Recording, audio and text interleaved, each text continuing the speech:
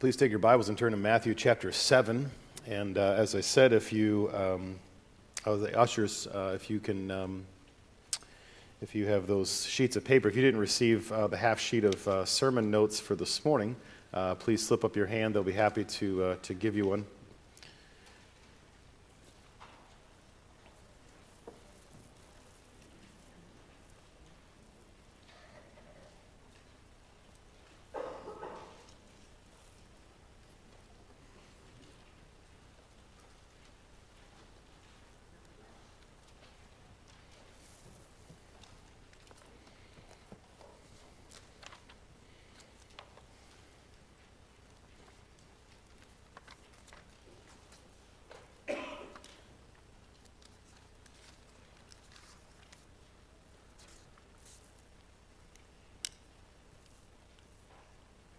Matthew chapter 7.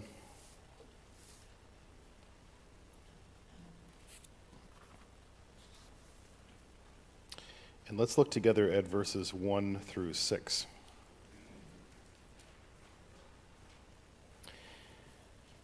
Judge not, that you be not judged. For with the judgment you pronounce, you will be judged, and with the measure you use, it will be measured to you. Why do you see the speck that is in your brother's eye, but do not notice the log that is in your own eye? Or how can you say to your brother, let me take the speck out of your eye, when there is a log in your own eye? You hypocrite, first take the log out of your own eye, and then you will see clearly to take the speck out of your brother's eye. Do not give dogs what is holy, and do not throw your pearls before pigs, lest they trample them underfoot and turn and attack you. Let's pray together. Our Father, it's our desire that as we study the Scriptures this morning, that our hearts would be transformed by what we see from you and your Word. Lord, let us not easily walk from this place and forget what we hear, but let this shape every aspect of our life as we seek to be followers who represent you well and love and are faithful to one another well. So we pray these things in Christ's name. Amen. This morning we're going to divert from our series in Matthew, and I want to preach on the topic of Thanksgiving. And so I have a PowerPoint this morning, which is, again, unusual, but Thanksgiving, the cure to a critical spirit.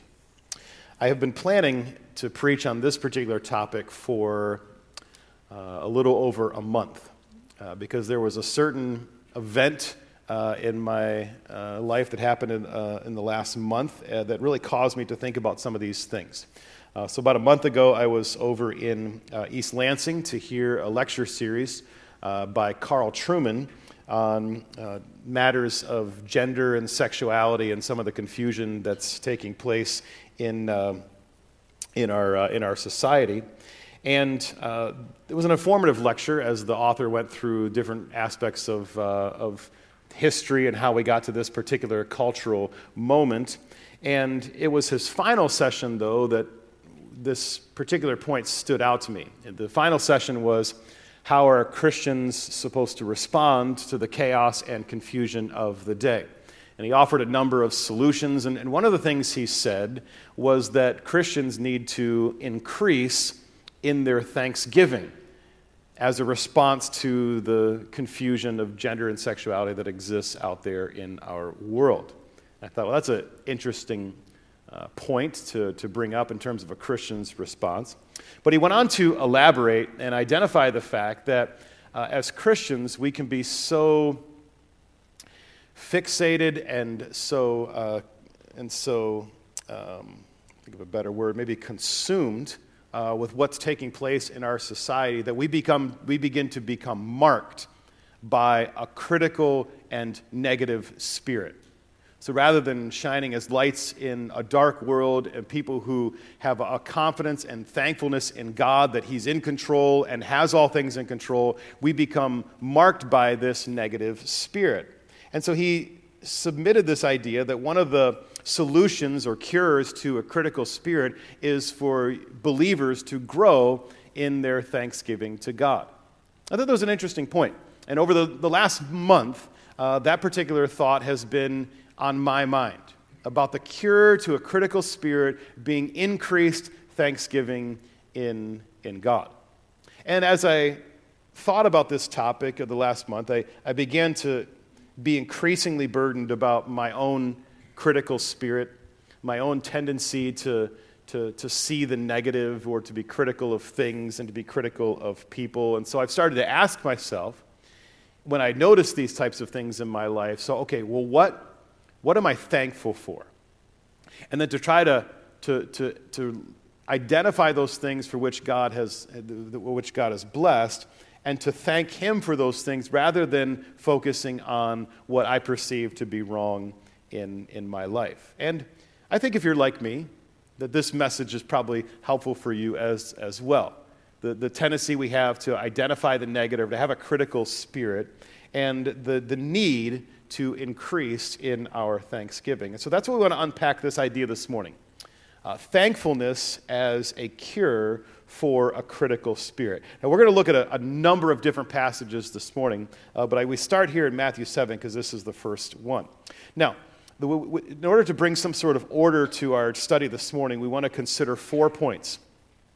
We want to consider the definition of a critical spirit. Then secondly, we want to consider the prevalence of a critical spirit. Thirdly, we want to consider the danger of a critical spirit. And then lastly, we want to consider the cure for a critical spirit. So let's begin first of all with a definition of a critical spirit. So what do we mean when we refer to here in our study of a critical spirit? The phrase critical spirit and the words that might be associated with it, there's not a clear biblical idea about this, or the phrase critical spirit doesn't appear in Scripture. So it's important for us to assemble some sort of definition as we approach this study this morning. And I think that if we connect a number of Scripture passages, that we can sort of get an idea or a definition of what it means to be a critical spirit, or what's behind this idea of a critical spirit. So I think that if we tie passages together, we can see that a critical spirit is marked by 3 things. Okay, number 1, it's marked by a keen awareness of the shortcomings of others, combined with a profound ignorance of one's own shortcomings. And this is the gist of Matthew chapter 7, right? So Matthew chapter 7, verses 1 to 5 is this familiar passage on being judgmental, right? So verse 1, we have that phrase, that verse that everybody knows. Judge not that you be not judged. And believers and unbelievers, they know this verse. In fact, you'll be impressed to know that the first single that Bob Marley ever recorded was called Judge Not. And it went something like this. Don't you look at me so smug and say I'm going bad. Who are you to judge me and the life that I live? I know that I'm not perfect and that I don't claim to be. So before you point your fingers, be sure your hands are clean. All right, so a little wisdom for us from Bob Marley this morning, okay? Now, of course, the way the world uses this phrase and this idea of judging is not always consistent with the meaning of Jesus in this passage. So Jesus here, to be clear, is forbidding a certain kind of judgment. He's not forbidding all judgments across the board, okay? It's clear in Scripture that as believers we're to be discerning people who are making judgments about people and situations, especially about how they relate to God, the spiritual condition of their lives. In fact, this passage alone bears that out. If you look at verse 6, we are to distinguish between those individuals who respond well to spiritual things and those who respond to spiritual things like wild animals, dogs and pigs. And so it takes a certain amount of judgment and discernment to distinguish between the individuals that verse 6 has in mind. If you skip down to verses 15 and 16, we're told to beware of false prophets who come to you in sheep's clothing, but inwardly are ravenous wolves. And the Bible says, and Jesus says here, you will recognize them by their fruits. Well, the only way to recognize sheep from wolves is to make an assessment or a judgment, or as we might say, to be fruit inspectors, okay, discerning between those who have a proper relationship with God and those who do not. So the Bible does not forbid all judgments, okay? It's talking here about a certain kind of judgment. And verses 3 to 5 bear this judgment out. What do verses 3 to 5 say? Jesus explains, he says, "Why is it that you see the speck that is in your brother's eye, but do not notice the log that is in your own eye? Or how can you say to your brother, 'Let me take the speck out of your eye,' when there is a log in your own eye? You hypocrite," Jesus says. "First, take the log out of your own eye, and then you will see clearly to take the speck out of your brother's eye." So there are two things that are taking place in this passage. There is this acute awareness of the faults and shortcomings of other people, and there is this profound ignorance of our own faults and shortcomings. And this is the kind of critical spirit that Jesus is condemning. There is this hypocrisy that sees clearly in one case and is utterly blind in another. Now, we'll come back to unpack this idea and apply it in a few moments, but let's move on then to the second aspect of our critical spirit. So the first idea where a critical spirit is marked by is this keen awareness of the shortcomings of others combined with a profound ignorance of one's own shortcomings. Then secondly, we see a harsh heart inclined toward tearing down rather than building up. Now, for this, I want you to turn over to Ephesians chapter 4. A harsh heart inclined toward tearing down rather than building up. And when you get to Ephesians 4, skip down to near the end of the chapter in verse 29.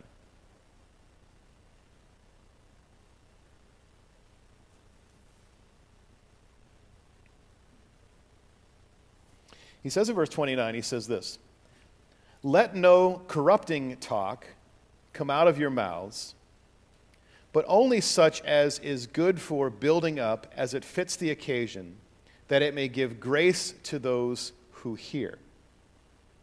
Okay, now notice two things about verse 29.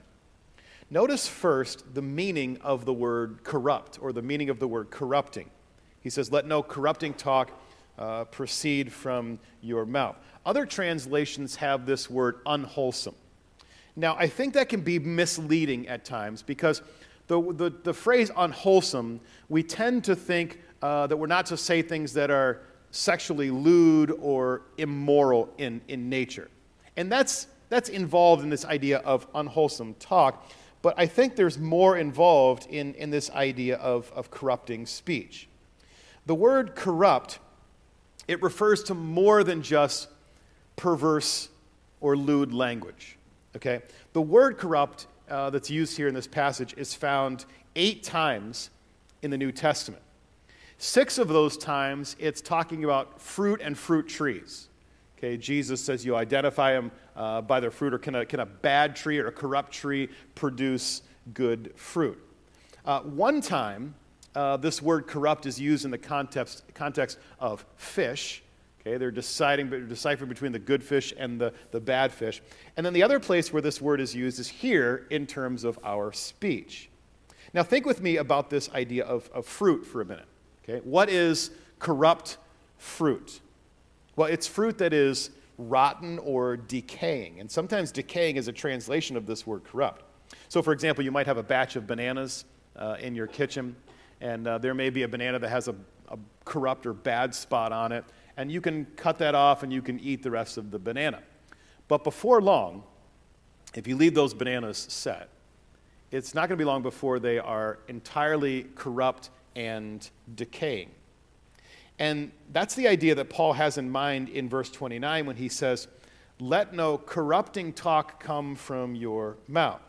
He's not simply talking about sexually perverse things or lewd things.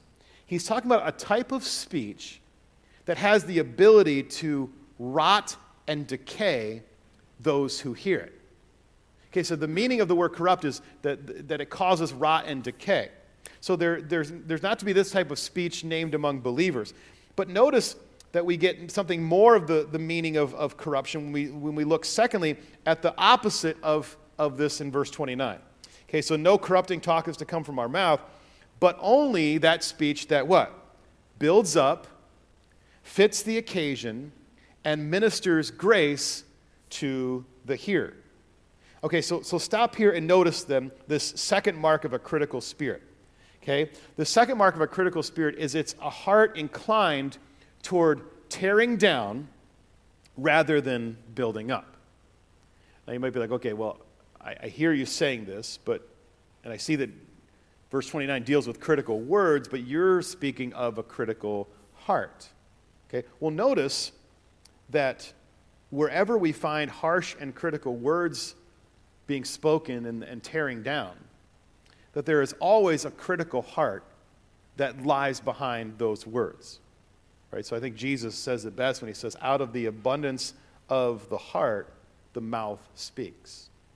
So when we find ourselves in positions where we are tearing someone down, or we're critical of someone, or we're having this critical spirit, that behind it lies a heart that is inclined in that direction. And we'll talk about this in just a few minutes.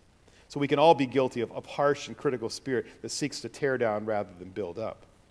The third aspect of a critical spirit is a constant focus on the negative expressed in a spirit of grumbling and complaining. Now for this, please turn over to Philippians chapter 2, where we had our scripture reading. Philippians chapter 2.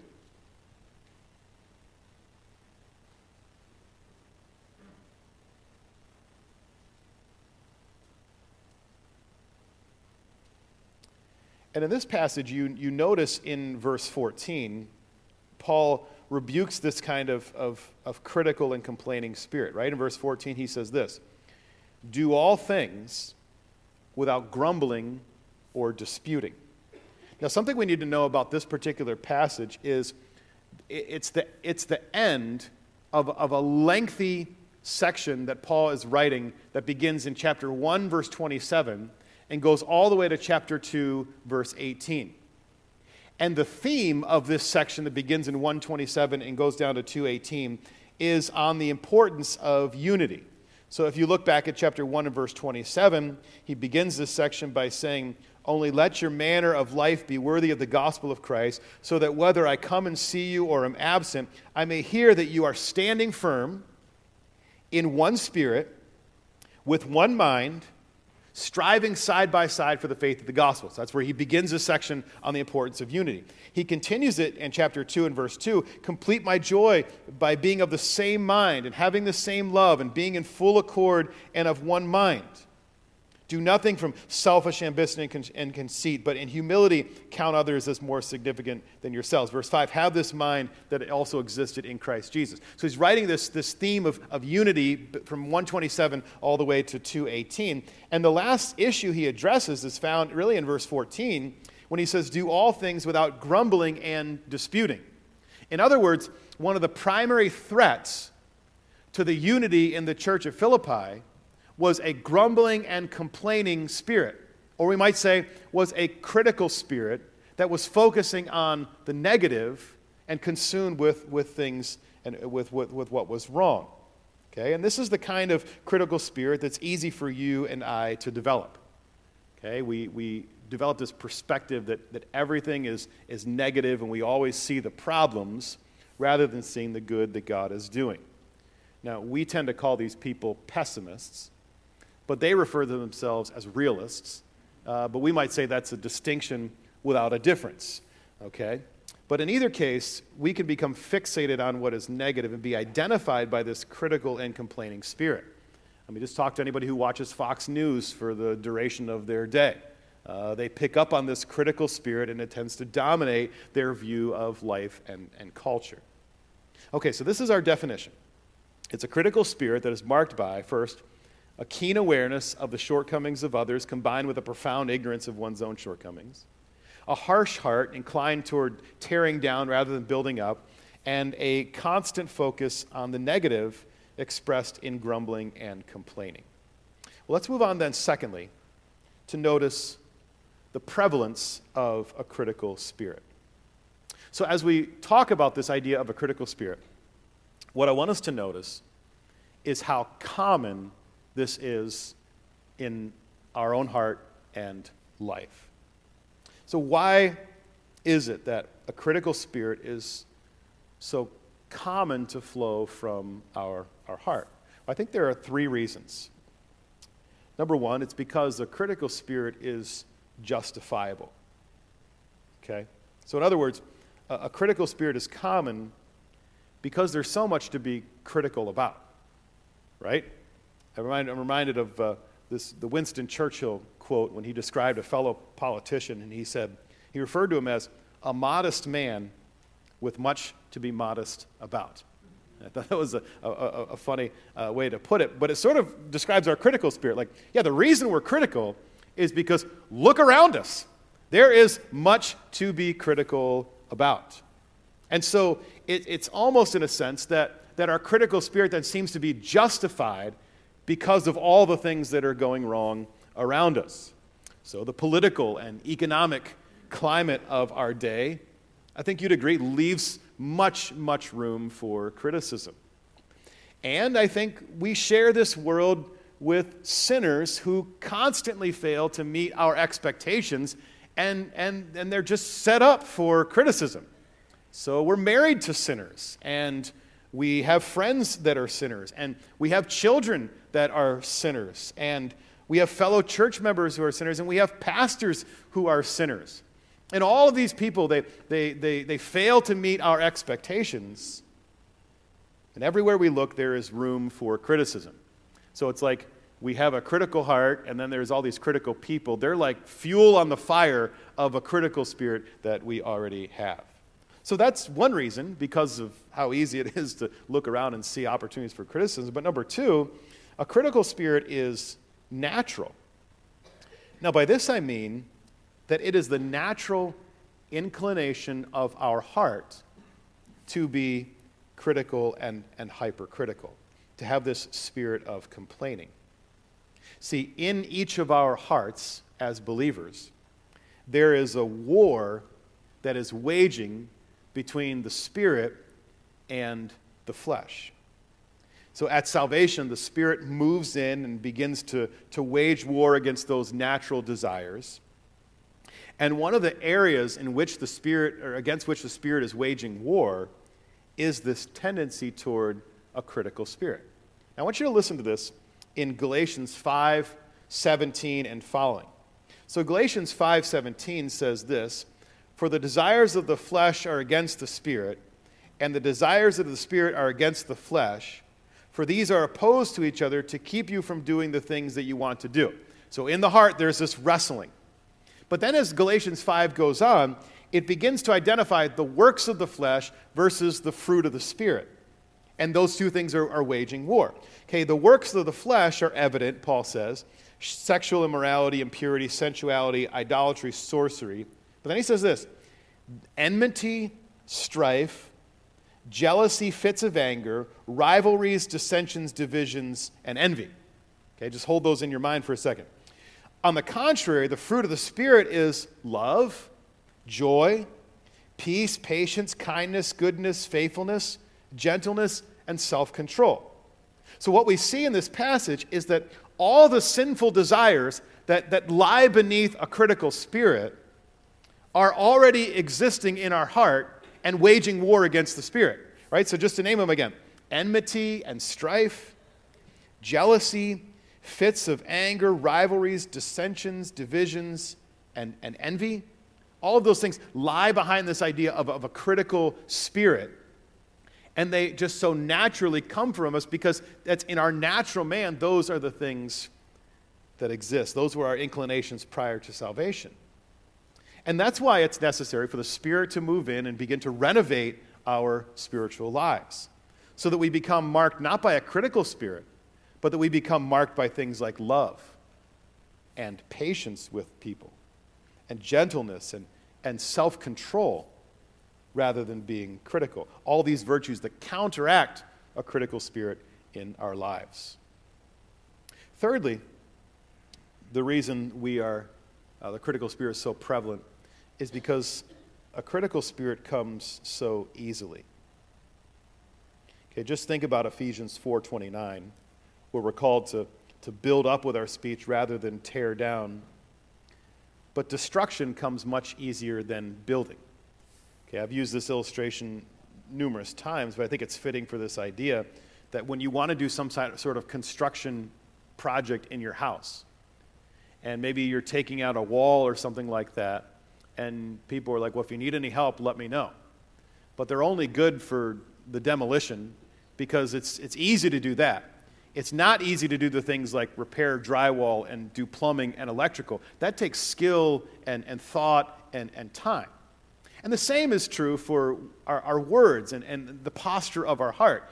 It is so easy for us to see the negatives in other people and to think negatively about them and to destroy them with our words rather than to build them up, because it takes time and thought and the work of the Spirit to build one up. Maybe you've seen the movie Ratatouille. It's a Disney Pixar movie, and I've always been kind of partial to it. I enjoy it, and ever since Brooke was young, we would watch Ratatouille together. It's about a rat who learns how to cook, and okay, you laugh. So some of you have not seen Ratatouille. Okay, all right. So it's about a rat who learns how to cook, and he essentially becomes the main chef in this human restaurant. Albeit he's undercover in the way that he's cooking. He's actually in this guy's hat, and he kind of helps him learn all of the motions and the ingredients of things that should go into food. The climactic event in the movie is when the food critic, Anton Ego, he's a cynical and easily displeased restaurant critic. He comes to review the restaurant. And as he does, he's both humbled and he's impressed by the fact that this rat has the ability to cook so well. And so he writes in the newspaper the following day, and I love these words. Listen to this. He says this: "In many ways, the work of a critic is easy. We risk very little, yet enjoy a position over those who offer up their work and themselves to our judgment." Let me read that one more time. "In many ways, the work of a critic is easy. We risk very little, yet enjoy a position over those who offer up their work and themselves to our judgment." And how true that is. So our wife works hard to prepare a meal. She offers up her work with much labor, and we shoot it down with a dismissive, critical comment. Or a pastor labors all week to preach a sermon. He goes 5 or 10 minutes too long. And it's like, we're not thankful for that, but we're critical of those 5 or 2 minutes that we will never, ever get back. You know, in most realms, in the church, in the family, in our employment, it's often those who are the least invested who are the most critical. They sit back and easily weigh in with their judgment because it takes a lot more work to plug in and solve the problem. Okay, so we've seen the definition of a critical spirit, and we've seen the prevalence of a critical spirit, but now let me highlight the dangers of a critical spirit. I think there are at least 3 that I've identified. First of all, a critical spirit ruins relationships. You don't have to turn to this passage, but listen to it if you would in Colossians chapter 3, verses 18 to 21. Colossians 3:18, "Wives, submit to your husbands as is fitting in the Lord." Now listen to this. "Husbands, love your wives and do not be harsh with them. Children, obey your parents in everything, for this pleases the Lord. Fathers, do not provoke your children, lest they become discouraged." It's interesting this passage, what it has to say to husbands and fathers. In the parallel text of Ephesians chapter 5, Paul waxes eloquent that love your wife as Christ loved the church and love her as your own body. But here, his command to Paul is really simple, and it's really short, and it's this: love her and do not be harsh with her. And I think Paul is addressing this tendency that husbands can have, especially, to be critical of their wife. But the text continues, and he says something similar to fathers. Do not provoke your children. But then he says this, lest they become discouraged. And what he's doing in this passage is he's saying, if you're harsh and critical with your children, it's going to ruin your relationship with them. I mean, how many of us have known a critical parent and seen the results of a critical kid and how that relationship dynamic has been affected? And it's not just fathers with their children. It's any relationship that we have. If our relationships are marked by a critical spirit toward one another, it will inevitably do damage to the relationship. So a husband who's critical sucks the life out of his marriage. A father who's critical sucks the life out of his relationship with his children. Pastors who are critical suck the life out of their congregations, and congregations that are critical suck the life out of their pastors. Bosses who are critical suck the life out of their employees, and vice versa. So I want you to see, first of all, that this is a real danger. Like if we become marked by a critical spirit, then this is what the damage will be to our relationships. Okay, so I want us to be sobered by this and be aware of this reality. Secondly, a critical spirit destroys our testimony. Okay, now you don't have to turn back there, but we were in Philippians chapter 2, verses 14 and 15, where Paul said, do all things without grumbling and disputing. But do you remember what he says next? He says, do all things without grumbling and disputing, that you may be blameless and innocent children of God without blemish in the midst of a crooked and twisted generation, among whom you shine as lights in the world. So another reason, or one of the dangers of a critical spirit, is it destroys our testimony. Okay? If we're marked by grumbling and disputing, it's going to hinder our ability to be blameless in front of an unbelieving world. Right? What does Jesus say? You will know my children by their love. Not their WWJD bracelet, not a tattoo that has a cross on it, and not a bumper sticker. That's not how we identify as believers. But by a loving spirit that builds one another up and doesn't destroy. That's how we know the marks of true Christianity. Lastly, a critical spirit destroys our own heart. Okay, if we allow a critical spirit to go unchecked in our life, I think we run the risk of being hypercritical. Now you say, well, what's the difference between being critical and being hypercritical? Well, it's obviously not an inspired idea, but I think this is what it is, okay? A critical spirit, I think, is a tendency that we all have to focus on the negative. And I think it's something we're going to always battle with until the Lord returns. But when we become hypercritical, I think it's that stage where we lose all ability to see anything good in the other person. And we've all either been there ourselves or we've seen this kind of relationship where seeing the evidences of grace in someone becomes impossible because our spirit toward them has been marked by a bitter, critical spirit. And that's a very dangerous place to be in our relationships, where we can no longer give grace and give mercy because our judgment is so clouded by a hypercritical spirit. So we need to be on guard against this temptation. Okay, so we've seen the definition of a critical spirit, the prevalence of a critical spirit, the danger of a critical spirit. Now let's consider the cure of a critical spirit, the cure for a critical spirit. Now, I've already mentioned that thankfulness is the cure to the critical spirit, but this is really just number 5 on a list of 5 things. So we'll come to thankfulness last, but 5 ways we can battle this critical spirit in our lives. Number 1 is to remember your own shortcomings. Okay, that's what Jesus says, right? That's his exhortation. He says, you hypocrite, first take the log out of your own eye, and then you'll be able to see.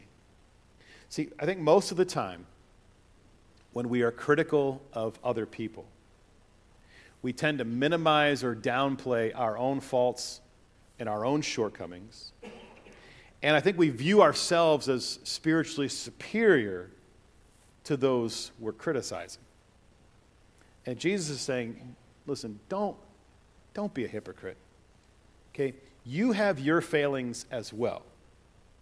So take the time to identify and address your own issues, and then you'll be equipped to more graciously deal with the failings of your brother.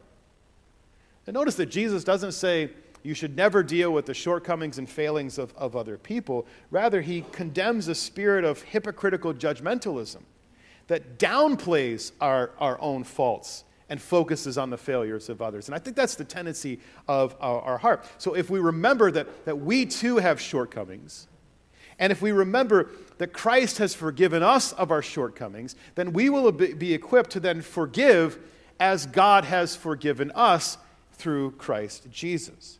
So if we're going to fight against this critical spirit, it comes with this remembering our own shortcomings and failures in our life and the goodness of God to forgive us from those things. Number two, remember the futility of a critical spirit. Remember the futility of a critical spirit. There's a phrase in Matthew 6, and you don't have to turn there because it's a familiar passage. I'll remind you of it.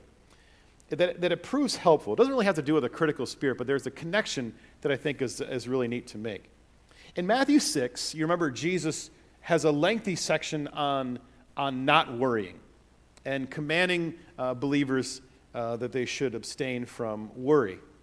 And in this passage on worry, he gives several reasons.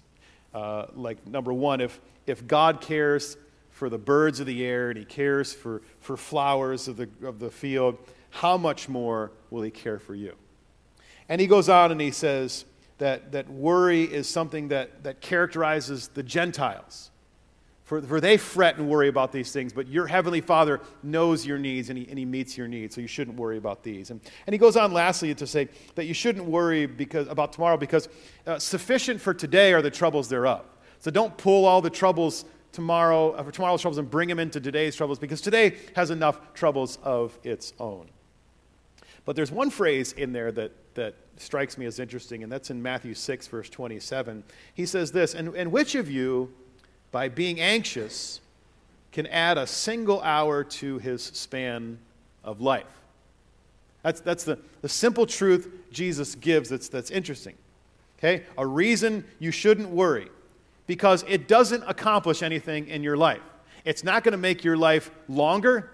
In fact, it has the potential to make your life shorter. It has the ability to ruin the quality of your life. Okay? So don't worry because it doesn't do anything, Jesus says in Matthew 6. But the same could be said for a critical spirit. Don't have a critical spirit because it doesn't accomplish anything.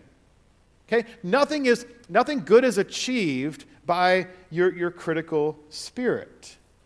It doesn't benefit others. It doesn't benefit you. It only makes things worse. It's not going to lengthen your life to be extra critical. It only serves to ruin your relationships, your testimony, and your own heart. So the next time you're tempted to be critical, remember how foolish it is and how it's not going to add anything to your life to point out the negative in others. Thirdly, the third cure for... Can you hit the down arrow there, Marshall? Is to remember the big picture. Remember the big picture. I'll just say this, that some of the things about which we are so critical are often so unimportant. And when I say remember the big picture, remember this, that God has placed us on this earth with a purpose and a mission. The purpose to glorify Him, the mission to make and mature disciples. And a critical spirit really distracts us from the big things that God wants us to accomplish. And so we spend our time critical about some of these things that aren't even important, and all that time we're being distracted from what God has called us to do. To be faithful parents, and to be faithful believers, and faithful neighbors who are sharing Christ. and when we're consumed by a negative spirit, we fail to accomplish what Christ has told us to do. Okay, letter D, nextly, or letter D, the number 4, fourth bullet point for you, okay, is to remember love. So my battery might be done, so remember love is the next one. Now, the focus of 1 Corinthians 13 probably says it best. When we're tempted to be patient, when we're tempted to be critical, we need to remember love, that love is patient, it is kind, it is not rude, it is not irritable or resentful, it bears all things, it believes all things, it hopes all things, it endures all things. Now, how many of those statements in 1 Corinthians 13 counteract and fight against a critical spirit? Well, how about patience? If we're patient with one another, we're not going to be critical. If we're kind, we're not going to be critical. If we're not resentful, then we will not be critical. If we're not irritable, we will not be critical. Okay, because genuine love bears all things, believes all things, hopes all things, and endures all things. So Charles Spurgeon says it best, that where faults are always thick, where love is thin. Okay, so where our love is short with people, we will see their faults more clearly. In fact, take that piece of paper that I gave you there, and I just wanted to read this excerpt from Spurgeon's sermon on finding the faults in others. And you'll see, because of the way it's worded and the imagery that Spurgeon gives, it's going to be better if you follow along and read it. But I thought this was something that you might want to take home and have on your refrigerator so your wife knows not to be so critical of your faults. So, and all the men said, amen. Yeah, all right, thank you. All right. This is helpful, though. Listen to this. If we would always recollect that we live among men who are imperfect, we should not be in such a fever when we find out our friends' failings. What's rotten will rend, and cracked pots will leak. Blessed is he who expects nothing of poor flesh and blood, for he shall never be disappointed. The best of men are men at best, and the best wax will melt. It is a good horse that never stumbles, and a good wife that never grumbles. But surely such horses and wives are only found in fools' paradise, where dumplings grow on trees. In this wicked world, the straightest timber has knots in it, and the cleanest field of wheat has its share of weeds. The most careful driver one day upsets the cart. The cleverest cook spills a little broth. And as I know to my sorrow, a very decent plowman will now and then break the plow and often make a crooked furrow. It is foolish to turn off a tried friend because of a failing or two. For you may get rid of a one-eyed nag and buy a blind one. Being all of us full of faults, we ought to keep 2 bears and learn to bear and forbear with one another. Since we all live in glass houses, we should none of us throw stones. Everybody laughs when the saucepan says to the kettle, how black you are. Other men's imperfections show us our imperfections. For one sheep is much like another. And if there's an apple in my neighbor's eye, there is no doubt one in mine. We ought to see our neighbors as mirrors to see our own faults in, and mend in ourselves what we see in them. I have no patience with those who poke their noses into every man's house to smell out his faults and put on magnifying glasses to discover their neighbor's flaws. Such folks had better look at home. They might see the devil where they least expected. What we wish to see, we shall see or think we see. Faults are always thick where love is thin. A white cow is all black if your eye chooses to make it so. If we sniff long enough at rose water, we shall find out that it has a bad smell. It would be far more pleasant business, at least for other people, if fault finders would turn their dogs to hunt out the good points in other folks. The game would pay better, and nobody would stand with a pitchfork to keep the huntsman off his farm. As for our faults, it would take a large slate to hold the account of them. But thank God we know where to take them and how to get the better of them. With all our faults, God loves us still if we are trusting in his Son. Therefore, let us not be downhearted, but hope to live and learn and do some good service before we die. Lastly, the final cure to a critical spirit is to remember Thanksgiving. To remember Thanksgiving. Instead of maintaining a critical spirit, it is helpful for us to stop and to consider, what can I be thankful for? Because the ways the Lord has blessed us are incredible. And to have a critical spirit crowd out a thankful heart is really a sad and unfortunate thing. You know, there has never been a better time to live than right now. There's never been a better time to live than right now. The advances in technology and the advances in medicine, in transportation. I rode a horse one time. It was the last time. Okay? The benefits in transportation, the comforts and convenience of life, it has never been better. And yet, if you listen to the spirit of the age, the message that they're selling is this has never been a worse time to live. And that's what marks our society and culture at this moment. A critical spirit of all that is around. And so, I think we realize that a thankful heart has never been about our circumstances. It has always been about the condition of our heart. Thanksgiving is a matter of the heart. It's a matter of our perspective. So in the words of the old hymn, count your blessings, name them one by one, and it will surprise you what the Lord has done. So friends, this is the cure to a critical spirit. And my prayer is that this message would shape the culture of our church. That we would be marked by loving, thankful hearts who are eager to see what God is doing. And it's my prayer that this message would mark the culture of our homes. That our homes are absent of a critical spirit and marked by things like love and thanksgiving.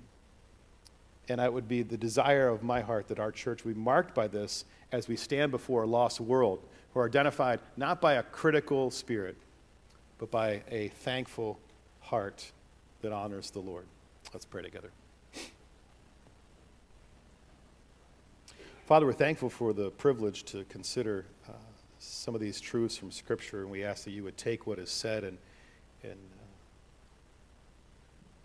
impress upon us the significance of it.